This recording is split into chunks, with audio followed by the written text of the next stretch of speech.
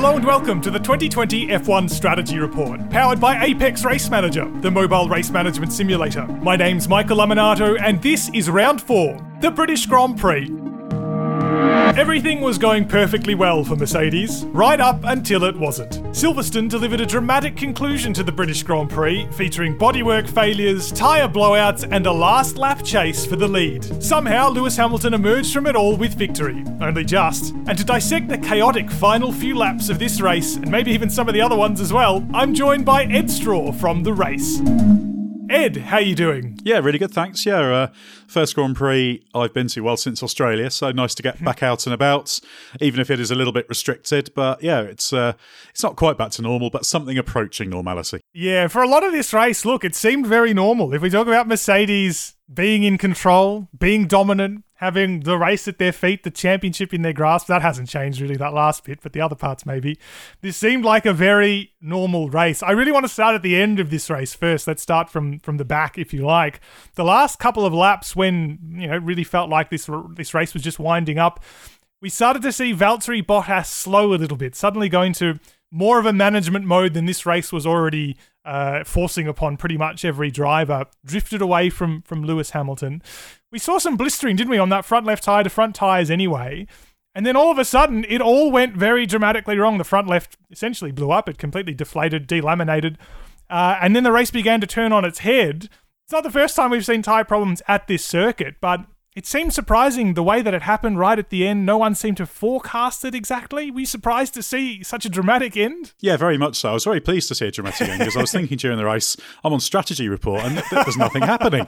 So it kind of saved it, and I guess for everyone watching it. But yeah, the tyres were not going longer than expected. I mean, it was longer than ideal strategy because that safety car had forced the slightly early stops. But Pirelli's predictions said that they should have lasted fine, so they weren't overly worried about it. So even though everyone was doing the normal, got to keep an eye on the front left, you have that in every race. They were doing it in Hungary as well. So I don't think anyone was sat there thinking it's all going to go mad in these last few laps, but thankfully it did. And yeah, you mentioned the blistering. Mario Isola from Pirelli said that they were aware of the blistering. They weren't particularly worried about that. Last we heard, they were still investigating the reason for it. There's every chance it may have been actually debris related from Kimi Raikkonen's front wing. There are a few bits left on the track, and a few other drivers had cuts. So that may have created this situation, but it may also be that Silverstone is a super high load circuit. Obviously, the cars have got quicker, wider, heavier a few years ago, carrying more speed through these corners than ever before. So it's asking so much from the tyres, and there were, of course, concerns that carrying the tyres over as they've done this year might cause some problems in terms of the growing load. So it could be down to that, and I'm interested to see exactly what Pirelli say it is. If I had to put $10 on it, it would be on the debris, but that's far from certain at this stage. Good modest bet, though. I like it. I think it's probably the appropriate way to go about a bet like that, considering the tyres, you never can predict them 100% in Formula One. Silverstone, you touched on it there, really high energy circuit. And it's really interesting, almost as a bit of a test case when we talk about the development of cars in Formula One, because this circuit has gone from being one that is very downforce dependent in a kind of personalized way, a per car kind of basis, to one where the current regulations, the current era of aerodynamics is so heavily downforce laden that it's now almost getting to the point where teams are taking downforce off the cars because it's already there and they just want to go as fast as possible. This year, the tyres are exactly the same as last year, both in compound selection and the construction. But as you said, the cars are developing all the time. Is this a little bit of a case, not to sound too dramatic, because at the end of the day, we can just have different tyres next year, but of the cars almost outgrowing Silverstone in that strategic sense? Have teams approached this in a way that doesn't recognise that the cars have just gotten much more demanding on the circuit almost? Well, it's always a little bit of into the unknown, isn't it? Because it always changes every year. And then, of course, you've got a tyre supplier who's trying to provide a tyre that works for everyone. And there's a huge difference between bolting a set of these tyres onto a Mercedes than there is bolting it onto an Alfa Romeo, shall we say. Plus, of course, Silverstone is one of the heaviest load circuits. So it's up towards the difficult end of the spectrum, shall we say. So it does make it difficult. I suspect it wouldn't be a problem if we had a normal tyre war going on, as we have had many times in the past. Most recently, when it was Michelin versus Bridgestone, I don't think it would be an issue. But controlled tyres inevitably can create some problems. But it is interesting the way Silverstone's changed, because you're right. It's gone from a kind of peak downforce circuit into what you might call a compromise circuit.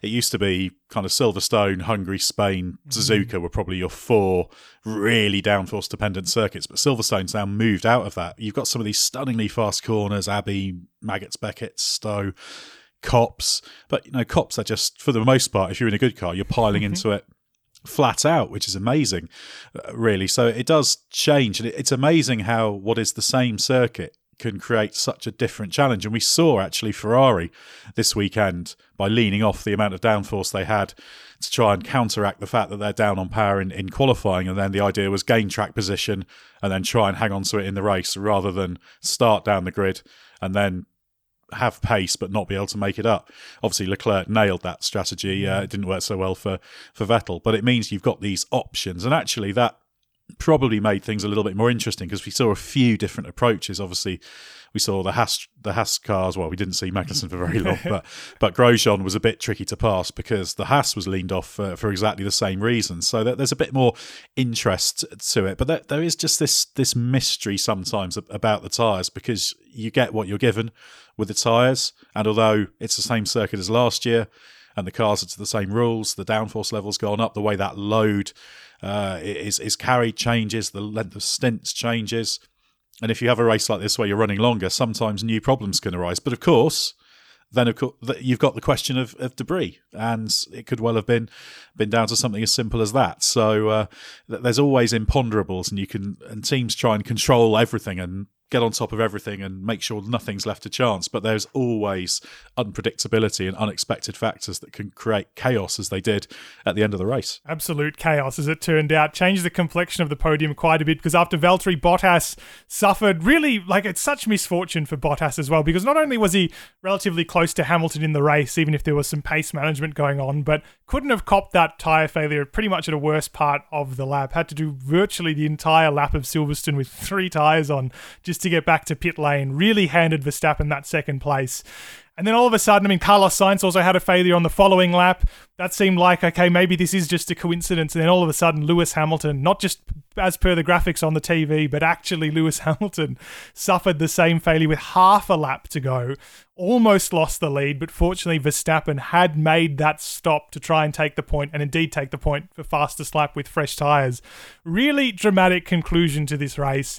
Enjoyed Lewis Hamilton's description of just being icy cool in the car, despite the fact it seemed like it was falling apart from under him. But I think not only was this obviously quite unusual to see, because it's very rare we have all these tyre failures at once, least of all to the leader, but for Mercedes, I think it is, because while Mercedes sort of as a team pushes the envelope a bit, normally quite safe with strategy. Now, I know the whole field was pretty much on the same kind of a strategy, had the same kind of idea, but were you surprised that they allowed themselves to be open to this strategy whereby the tyres really were running to almost the maximum wear life and became susceptible perhaps to debris or just failure? Yeah, exactly. And even if it was debris, we did see some tyres that Pirelli said were at 100% wear. And of course, if you're that worn, you're much more susceptible to punctures if there is debris as well. So these things aren't completely isolated. So yeah, I was surprised Mercedes, after what happened to Bottas, didn't then decide just to do a precautionary pit stop for Hamilton. They could have done. That would seem to be the sensible move, and in fact they admitted that they probably should have done. Obviously there was a lot going on, and it's easy to say on the outside, but occasionally Mercedes are a little bit inflexible on that sort of thing. I think sometimes you just have to make a call and say, actually, this is the sensible thing to do. The downside is there's a vague chance we might mess up the pit stop, but usually they're not going to, and they could have taken their time a little bit over it. So I was surprised Mercedes put themselves in this position. They could also have, earlier in the race, pressed on and built up a bigger cushion as well to allow them to do a two-stopper, a more conventional two-stopper, shall we say, if they needed to. Performance buys you that flexibility. So I was a little bit surprised that they've absolutely dodged a bullet, because they could very, very easily have not won this race. Some of it was bad luck. Bottas, the timing was, as you said, absolutely perfect to inflict the maximum damage on his race. I had a look actually because I wondered, well, was there any indication? Could they have got on top of it just before? But if you look at it, the time loss basically starts in the last couple of mini sectors, just as he's coming round club. So once he's gone past the pit exit, so they didn't have any time to react to it. And then, away it went. So extremely, extremely unfortunate. But yeah, I think at the end of that race, obviously, Lewis Hamilton did very, very well to get that car to the line in a relatively quick amount of time. And obviously, he had to press on a little bit. They even gave him a higher power engine mode just try and gain him a few little tenths just to hold Verstappen at bay. But after that race, they'll be thinking, we absolutely dodged a bullet there, because certainly with Hamilton, they could have played it more conservatively, and they had everything they needed to do that. Obviously, a situation like this isn't really foreseen, and we will touch on this on a more field-wide sense a little bit later, but you touched on the pace management there for Mercedes. Obviously, they're trying to make these tyres last to the end, just about made it, at least in Hamilton's sense. But, I mean, Max Verstappen wasn't really in touch with these guys until obviously the very end when the tyres started falling apart.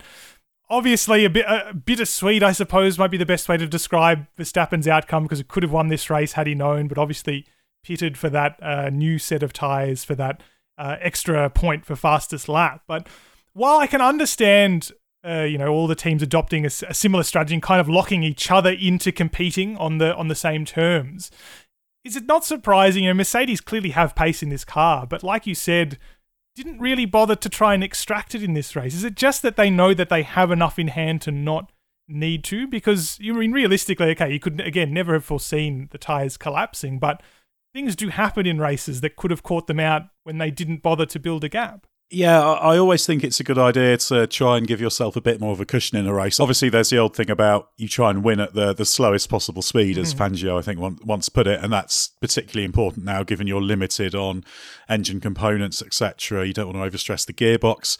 Having said that, you want to be able to give yourself that flexibility to react and respond. So I guess it's inevitable in a pace management era that if you manage the pace to within an inch of its life, so to speak, you will end up occasionally running into these situations where maybe you could have done things differently to make things very, very different. But I also think there's a flip side of that coin, which I'm sure you can ask me about, but I'm going to preempt it in terms of the whole question of should Verstappen have made that pit stop, I guess. But my approach on that is, and I don't think this is based in hindsight, but if you're chasing, Red Bull, you could hold 100 British Grand Prix with those cars, and Red Bull would never be able to beat Mercedes on merit, on pace. It's just not possible. They'd have to do it only through maximising their race pace, but problems for Mercedes. Now, Mercedes did hit problems. So while I understand why they went for that fastest lap point, I think when you're the chasing team, the team that's trying to pull a rabbit out of a hat, you have to do everything you can in all circumstances, basically to try and get lucky. And that means keeping your car as close as possible.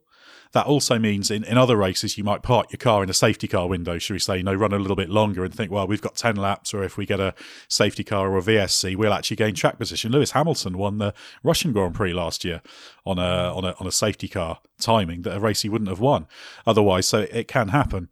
And I kind of feel that Red Bull's, should we say, global approach should always be to maximise that. I don't really feel a fastest lap point's worth a great deal to them, and particularly once Bottas had the trouble, unless they had a genuine red alert, for want of a better word, on the tyre of Verstappen, and they talked about being a bit concerned, but nothing I've seen suggests to me from the radio traffic that it was a massive concern. I think they should have left the car there, because you don't make it easy for the opposition. You say, well, do you know what? Your teammates had a problem. You're up in the lead. Can you do it? Have you got a serious problem? Just ask the question. Say, right, we're not going to make it easy for you. We're just going to sit here and then see what happens. So that's why, in general, if you're a chasing car, I'd take that approach. Although I think if the roles were reversed and you're leading the championship, then actually you do take the more conservative option and maybe bank the fastest lap point, because it's all about what you're cast as. So, yeah, Red Bull needs to find a way to win races, and for right now, doubly so at Silverstone, where they're a second off in qualifying, you've got to give yourself the best chance for the car ahead to trip up. So I've answered a question you didn't quite ask at that point. Well preempted, though. And you raise a good point, because what I probably would have put in the context of this question was that Red Bull has typically been that team that has asked questions of Mercedes when they've been close enough, since 2014, when no one's really been able to challenge them. When Red Bull's been kind of thereabouts, they've tended to ask those searching questions, and sometimes Mercedes has folded to them. I thought it was interesting. I think a question was asked of Max before this race. Perhaps it was after the Hungarian Grand Prix, about whether he thought he could win races this year. Now, of course, there's always the chance that they'll pick up occasional wins, but really forecast it wouldn't be until next season that he would be in the frame. It almost signals a bit of a change in mindset, as you sort of touched on at Red Bull Racing, from a team that is that one that always takes the most ambitious route to one that almost comes across, and I know this is an extreme scenario, so maybe we shouldn't judge too harshly, but almost a little bit defeatist. Yeah, there's a little bit of that, isn't there? I think it's this question of, well, we're not going to. Obviously, they couldn't catch Hamilton. That was impossible. Not without Hamilton having a serious problem. But yeah, it just seemed, oh well, we'll just take the pit stop and take the fastest lap point. And I feel it just didn't reflect the race situation very well. And you're right, it's extremely un-Red Bull. Normally, they do roll the dice, and it doesn't come off that often. But if you do this in 10 races, 12 races, you might win one or two of them because of it. And that's what I think they need to be doing. And that's what they need to be doing for the rest of the season. So I do wonder if they'll think about that in future, particularly when there are these tyre concerns. Because when push comes to shove, let's say Verstappen stays out and he does have a tyre failure, which not completely impossible. Now, there is a certain safety risk, obviously. You don't really want to have tyre failures at the wrong point. And in fact, I think Buemi in the Red Bull had a huge crash there in tyre testing. I think it was last year when a tyre let go. I think he got to Marshall's post. But yeah, you don't want to take a risk. But I'm sure if you'd laid that all out to Max Verstappen, he just said, yeah, let's just stay out. Because you never know, unless he had a proper dire concern. So yeah, it's a strange mentality, because on the one hand you think it's a bit of a defeatist mentality, but also it's a strange championship chasing mentality, because it's kind of, well, let's get that point, let's get the certainty of 1 point, rather than the admittedly far longer shot of getting the win and what would have been a 13-point swing if Hamilton had been second to Verstappen. So it's curious, and I think they've put a brave face on it. Christian Horner always defends his team. He always defends his drivers. You'll very, very rarely see a Mercedes-esque self-critique, shall we say. Mercedes are very, very secure in themselves, and they will be honest. Exactly why they've said, actually, yeah, we should have taken that pit stop with Hamilton, because they're not afraid to say it. Yeah, it's easy when it hasn't bitten you. But I think Red Bull will be looking at that and thinking, actually, we didn't play that percentage very well. I think they were in a mindset of, oh, Bottas is going a bit slowly, can we catch him? Oh, Bottas has had a problem. And I think they probably thought that was job done and almost forgot that Hamilton was out there and forgot that implication. I'd have actually been saying, ideally, to Verstappen, once that Bottas failure happened, to say, well, just, keep the pace up. He wanted to back off because he was worried about the front left. They were all worried about the front left, and no one wants a tyre to go at 170 miles an hour when you're loaded on it, because it would be pretty high speed off. But drivers take these risks. I always think back to the Raikkonen one at the Nürburgring back in 2005 when he was leading. He had the huge flat spot, and eventually it shook the suspension to pieces. He had the failure, but that was on the last lap. So it was a worthwhile gamble, especially because the McLaren was the chaser of Renault and Alonso in that situation, and banking, I think it would have been 5th place if they'd stopped. Didn't do them any good at all. So you take the risk, and drivers are willing to take that risk. So I'm sure, in fact, if they had that race again, they'd probably leave the car out there, ask the question, do what you can. Easy to say, I know. And they'll say to the end of time that they were happy with it because it was a second place game. But if you listen to Verstappen's radio on the slowdown lap when they're just thinking through, oh, yeah, we could have got this, and now what have we got? Because what's the value of one more win in the win column to Red Bull and Verstappen? It's absolutely massive. What's the value of a fastest lap?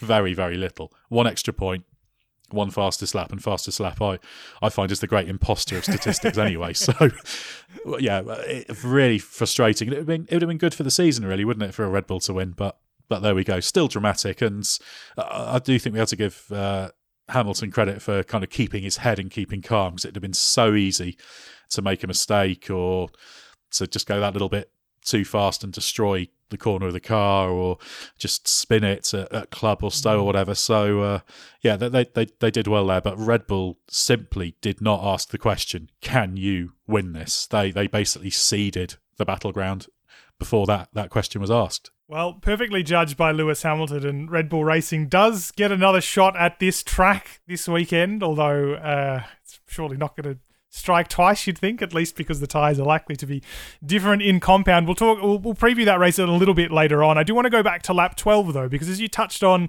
everyone had these concerns with the front left. Not to the same degree, of course. Some had it worse than others. Some obviously had their tyres let go. But everyone was worried about managing these tyres through to the end. And the genesis of that was lap 12. Daniel Kvyat's massive crash at Maggots and Beckett's. He was okay, fortunately. It ended up not being his fault, I think. Also a puncture, not related to the front left. But there was certainly a problem with the rear right tyre there. Everyone came in. And it's really interesting, or almost everybody. We'll get to Romain Grosjean in a moment and Alex Albon. But it's really interesting when the whole paddock has exactly the same idea. Everyone, for the purpose of this, switched to hard tyres. Everyone thought they were going to make it to the end of the race. Most of them did, of course.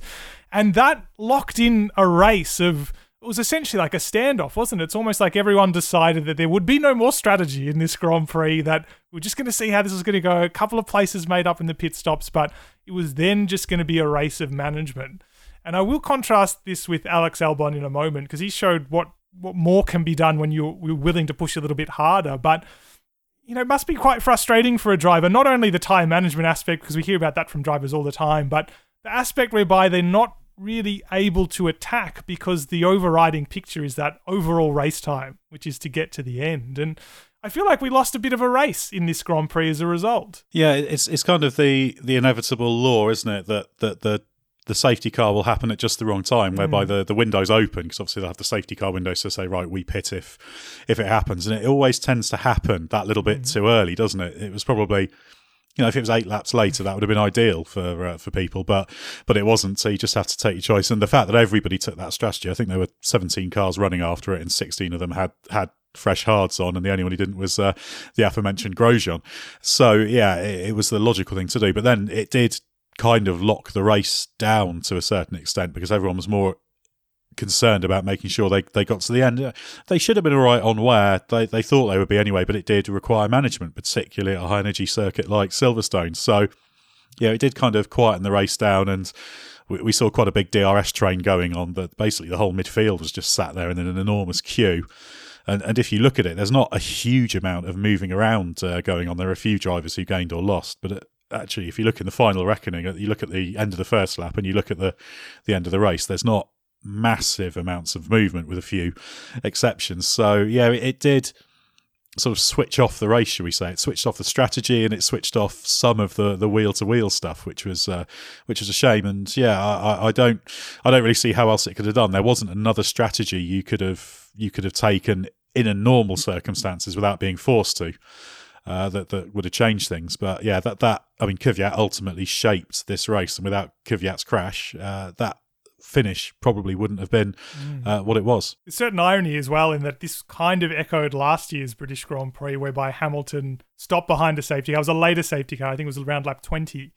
And that he did that once. He showed that a one-stop was possible at this circuit, when this time last year everyone thought it had to be a two-stop. And in a weird kind of sense, he brought it on himself, didn't he? He brought this race upon all of us. But there was one driver who kind of stood out, and that was, well, he definitely stood out for quite a while, and then in the final reckoning, perhaps to a lesser extent, was Romain Grosjean, who didn't stop. I guess this is a bit of an example, not dissimilar to in Budapest, where Haas sort of just said, well, we've got to try something. What else are we going to get out of this race? Left him out to essentially just get in the way of everybody. Before we consider his defensive maneuvers and how that affected the drivers behind him, sort of benefited Charles Leclerc, didn't it? Because Leclerc ended up getting the podium out of this once the drivers with the tyre failures was shaken out of the order. And he did credit that a little bit to Romain Grosjean. I don't know if that was a little bit tongue-in-cheek, but there was a degree of that, because Grosjean being in there in the medium tyre meant there was no chance for anyone to really attack Leclerc off the line, and that was just enough to ensure he kind of held that place down and it became a podium. Yeah, he certainly did Haas, or rather, yeah, certainly Leclerc was done a little bit of a favour by Haas. It kind of paid back the favour Leclerc did to Haas and Magnussen last time out in Hungary, because Leclerc was a rolling roadblock on the softs. And without that, Magnussen probably wouldn't have, he certainly wouldn't have picked up the 10th place it was in the end after his penalty. So, yeah, it can help sometimes having these out of position cars. Haas are absolutely right just to take the track position. That's what you've got to do. That's, again, asking questions, really, isn't it? It's like, well, we know where we're going to finish if we just roll round, so let's put the car somewhere unusual and see what happens. It didn't really play out for Grosjean, but he did a good job on those mediums because the car was quite slippery, because they'd knocked off some of the downforce. He was tricky to pass, which obviously created some other situations, but that was the one area of interest. And I must admit, I expected Grosjean, I think everybody did, expected Grosjean to plummet quite quickly, because this was very different to Hungary, where not only did the Haas drivers gain track position, but they also had a reasonable time cushion at times as well, whereas Grosjean was just in that DRS train. But he did a good job, and I think he got to about lap 36, something like that. Although apparently he was at about 100% wear on the front left as well, so they timed that to perfection. But yeah, decent job, and it certainly helped Leclerc and Ricciardo after the race. Got to get Ricciardo in for the Australian audience. He was really frustrated because he was so quick at the end of the race. Obviously, he had a good pass on Norris, but he was only 1.1 seconds, something like that, behind Leclerc, and he came so close to nicking that podium. That Ferrari is not a particularly strong car still, so ultimately, I think it was a combination of the race situation and Leclerc just doing a very good job that added up to that result. And you sort of touched on there as well, and we've mentioned the Ferrari, having taken the downforce off this car, didn't seem afflicted by the tyre troubles as much as some others did. McLaren, obviously Carlos Sainz definitely did, being one of the cars that suffered a failure, but Lando Norris noting as well that management of that front left was becoming a little bit critical for McLaren, not so much the case for Renault as well. And it again seems like, I don't know, we're only 4 races into this unusual season, obviously fewer than 4 tracks as well, but we're not getting the absolute full picture of the performance spread here, because in this race that's, it's a very testing circuit and should have been able to see a variety of strategies locked in this race of management. We had Renault, McLaren and Ferrari ultimately all very close to one another, unable to make a move on one another until the very end of the race in Ricciardo's situation. We still don't have that proper picture of performance. And of course, Racing Point didn't even really play a part in the final podium fight. Yeah, and there's certainly a lot of cars that have got the pace to get good results. I think very small differences are adding up quite a bit. If you look, say, Leclerc in third place down to probably Bottas in 10th, we'll discount Bottas who was 11th. You could basically just rearrange that order however you want, because I think those cars are all capable, perhaps with the exception of the AlphaTauri. I think that was a question of Gasly really nailing his weekend. It's not quite quick enough. But, the Renault is sporadically very quick. Funnily enough, it's not a great fast corner car at this stage, but that they were reasonably happy, even though Ricciardo was saying they had to lift a little bit at Copse, unlike some of the others. So yeah, I think the performance picture is muddy because it is so tightly condensed, and obviously Racing Point is the big question mark. That Racing Point is a quick car, and to see it finishing 9th, and Stroll would have been 11th without those 2 punches that Bottas and Sainz had late on, is not really very good. I don't feel. I don't think that the drivers, and that includes Perez as well in earlier races, or the team have got the best out of that car this year at all. They could have had a few podiums. They should be, solid, nailed on top 6 all the time, but they're not quite nailing it. So it comes down to teams needing to be operationally strong, drivers nailing it. Lando Norris qualified 5th with just what was a really, really well executed lap. He nailed it. Reckon it was one of his best in F1. And that's the thing that's quite good, that because it's so condensed, if you do a really good job, you get a huge boost, should we say. I mean, Leclerc versus Hamilton for 3rd versus 10th is what illustrates that more than anything.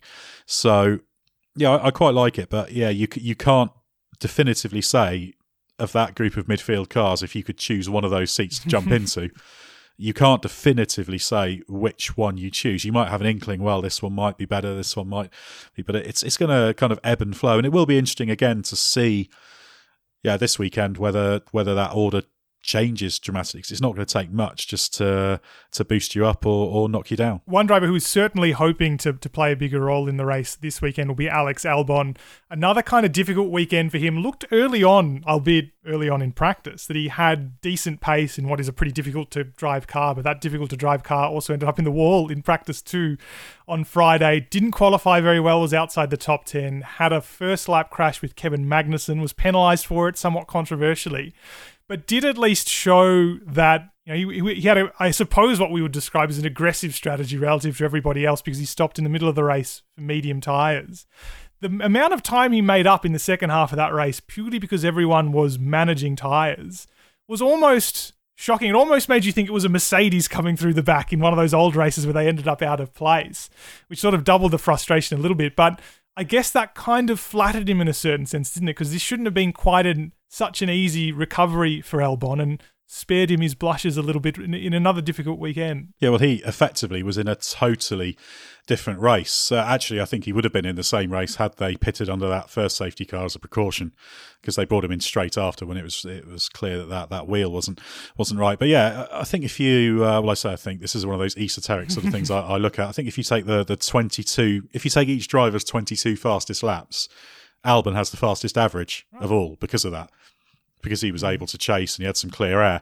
Because effectively, after he'd had his second stop, he was last, not effectively, he was last. So he had a lot of ground to make up, and I think he passed half a dozen cars in terms of wheel-to-wheel stuff. Admittedly, 4 of them were Alfa Romeos or Williamses. I'm not sure they count, but he also got Stroll and Vettel. So yeah, good for Albon. I didn't really like the penalty he got. I felt Magnussen made a big error taking too much of that curve, hitting the sort of raised red bit on the inside, kicking himself wide.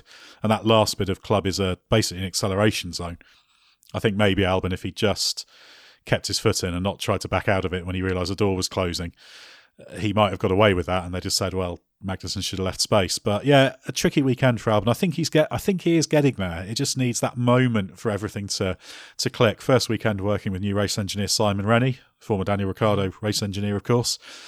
So I think there's some progress to be had there. I don't think we're on a Gasly trajectory. It's certainly not the same story as Gasly, put it that way. So I think there's still quite a long way to go for Albon, and he's got a tough ask in being up against Verstappen. But the pace seems to be coming, and I'd be very interested to see what he does at Silverstone this weekend. And some aggression in there as well for Albon, which I think is most welcome in that second seat. Speaking of this weekend, before we wrap this one up, we do have another back-to-back, unusual in Formula One, the second of the season.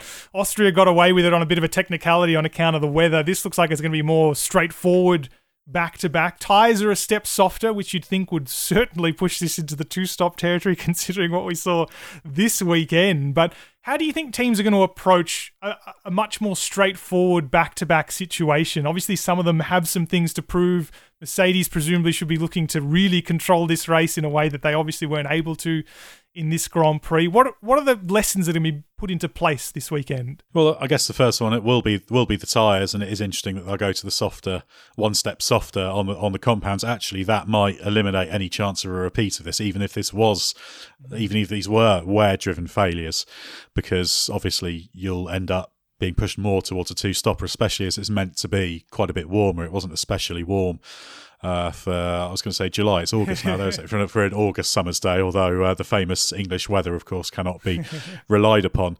So, yeah, I think that will create some difference. Obviously, it'll create a real problem for that midfield group, because obviously this rule whereby you start on your Q2 tyre was designed to make things a bit more interesting for the slightly slower cars against the quicker cars, but all it actually does is penalise the slower cars now, which has been the case for a couple of years, which is why it's a shame they haven't yet got rid of that rule. I think they probably will fairly shortly. But it means that if you're one of those midfielders starting on and you start on the softest option, which will be one step softer, that's going to make life pretty difficult, I think, in the race. So I think we'll see a lot of people trying to get through Q2. Certainly on the medium side, we saw people do that. Lance Stroll almost fell in Q2 this weekend doing that. He set the same time as Gasly, but because he said it first, he was P10 rather than P11. So, yeah, I think we'll see a lot of that. And I think we'll see a lot of teams just trying to make sure they do extract the most from their car. We might see a better performance profile, should we say, with a little bit less variability, because they'll understand how to set things up. The drivers will be dialed in. We didn't actually see properly in the Styrian Grand Prix what the back-to-back impact would be, because the second race was a wet qualifying, so it scrambled things. So I'm quite interested to see what happens there and who improves. And you've got question marks like, can Vettel do better with the low downforce setup of the Ferrari, relatively low downforce, because that didn't work for him. Renault is an interesting one, because they've got a car that sometimes it's really, really quick and you think, wow, that can be right at the front of the midfield. Sometimes it looks like it's kind of more down towards the bottom of it, and they need to extract some qualifying pace in particular. So yeah, you've got a group of 4 teams that I'm particularly interested in, which is the Ferrari, Renault, McLaren and Racing Point. And of course, there's a question of, can Nico Hülkenberg, who I expect will be in the car next weekend. It's not 100% confirmed, but I'd be very surprised if Perez is able to get out of quarantine as well as testing negative on that time frame. So that group of 4 is really key. And it's kind of that group of 4 plus Gasly, who tends to be the interloper in qualifying. But you've got Charles Leclerc, who finished 3rd. He could easily, if he does 0.5% worse job, end up finishing 9th. Lance Stroll does fractionally better. He could finish 3rd. And actually, probably of all of those, Racing Point is the one that is the most interesting, because they've got to start getting the most from that car, because right now they're not. And it's not just Lance Stroll, who I do have reservations about as a driver. Checo Perez hasn't been perfect. Nico Hülkenberg obviously couldn't even start his car, so what can he do? So yeah, it's going to be an interesting one. The resolution we get from Pirelli will be significant, because if they discover it was wear rather than debris, then they may take some action. There are things open to them, such as stipulating a slightly higher tyre pressure if they want to. They could even go extreme and set a limit on how long a stint you run. I suspect that's unlikely. So that is a random factor, shall we say. But if you're Mercedes, you're saying, right, we've got the fastest car, we should be finishing 1-2. And if you're Red Bull, you need to say, actually, let's make sure this time that our car is parked in an awkward place, just in case something befalls Mercedes, because fastest lap point isn't much solace when you could have won a race. It should be an interesting Grand Prix, just as this one was, even if it was only in the last handful of laps. And Ed, pleasure to talk about it with you. Yeah, a pleasure, and I'm pleased that there was some strategy to bring to the strategy report. Otherwise, I'm sure I'd have found something to speak about. As you can tell, I can ramble on endlessly. That was Ed Straw from The Race. If you enjoyed his analysis of the British Grand Prix, you can hear more by downloading the Race F1 podcast. The Strategy Report is powered by Apex Race Manager, the mobile race management simulator. Play it for free on iOS and Android devices. If you want more Strategy Report, you can download every episode by subscribing on Google and Apple Podcasts, Spotify, and on your favourite podcast app, plus all of your socials. And if you like what you've heard, we'd love it if you could give us a rating and a review to help other F1 fans find the show. The Strategy Report is a Beer Mogul podcast, and if you're looking for an alternative take on the British Grand Prix, have a search for Box of Neutrals in your podcast app of choice to hear an argument about Elton John lyrics. My name's Michael Laminato. You can look me up on Twitter at Michael Laminato, and I'll catch you next week for a review of the F1 70th Anniversary Grand Prix.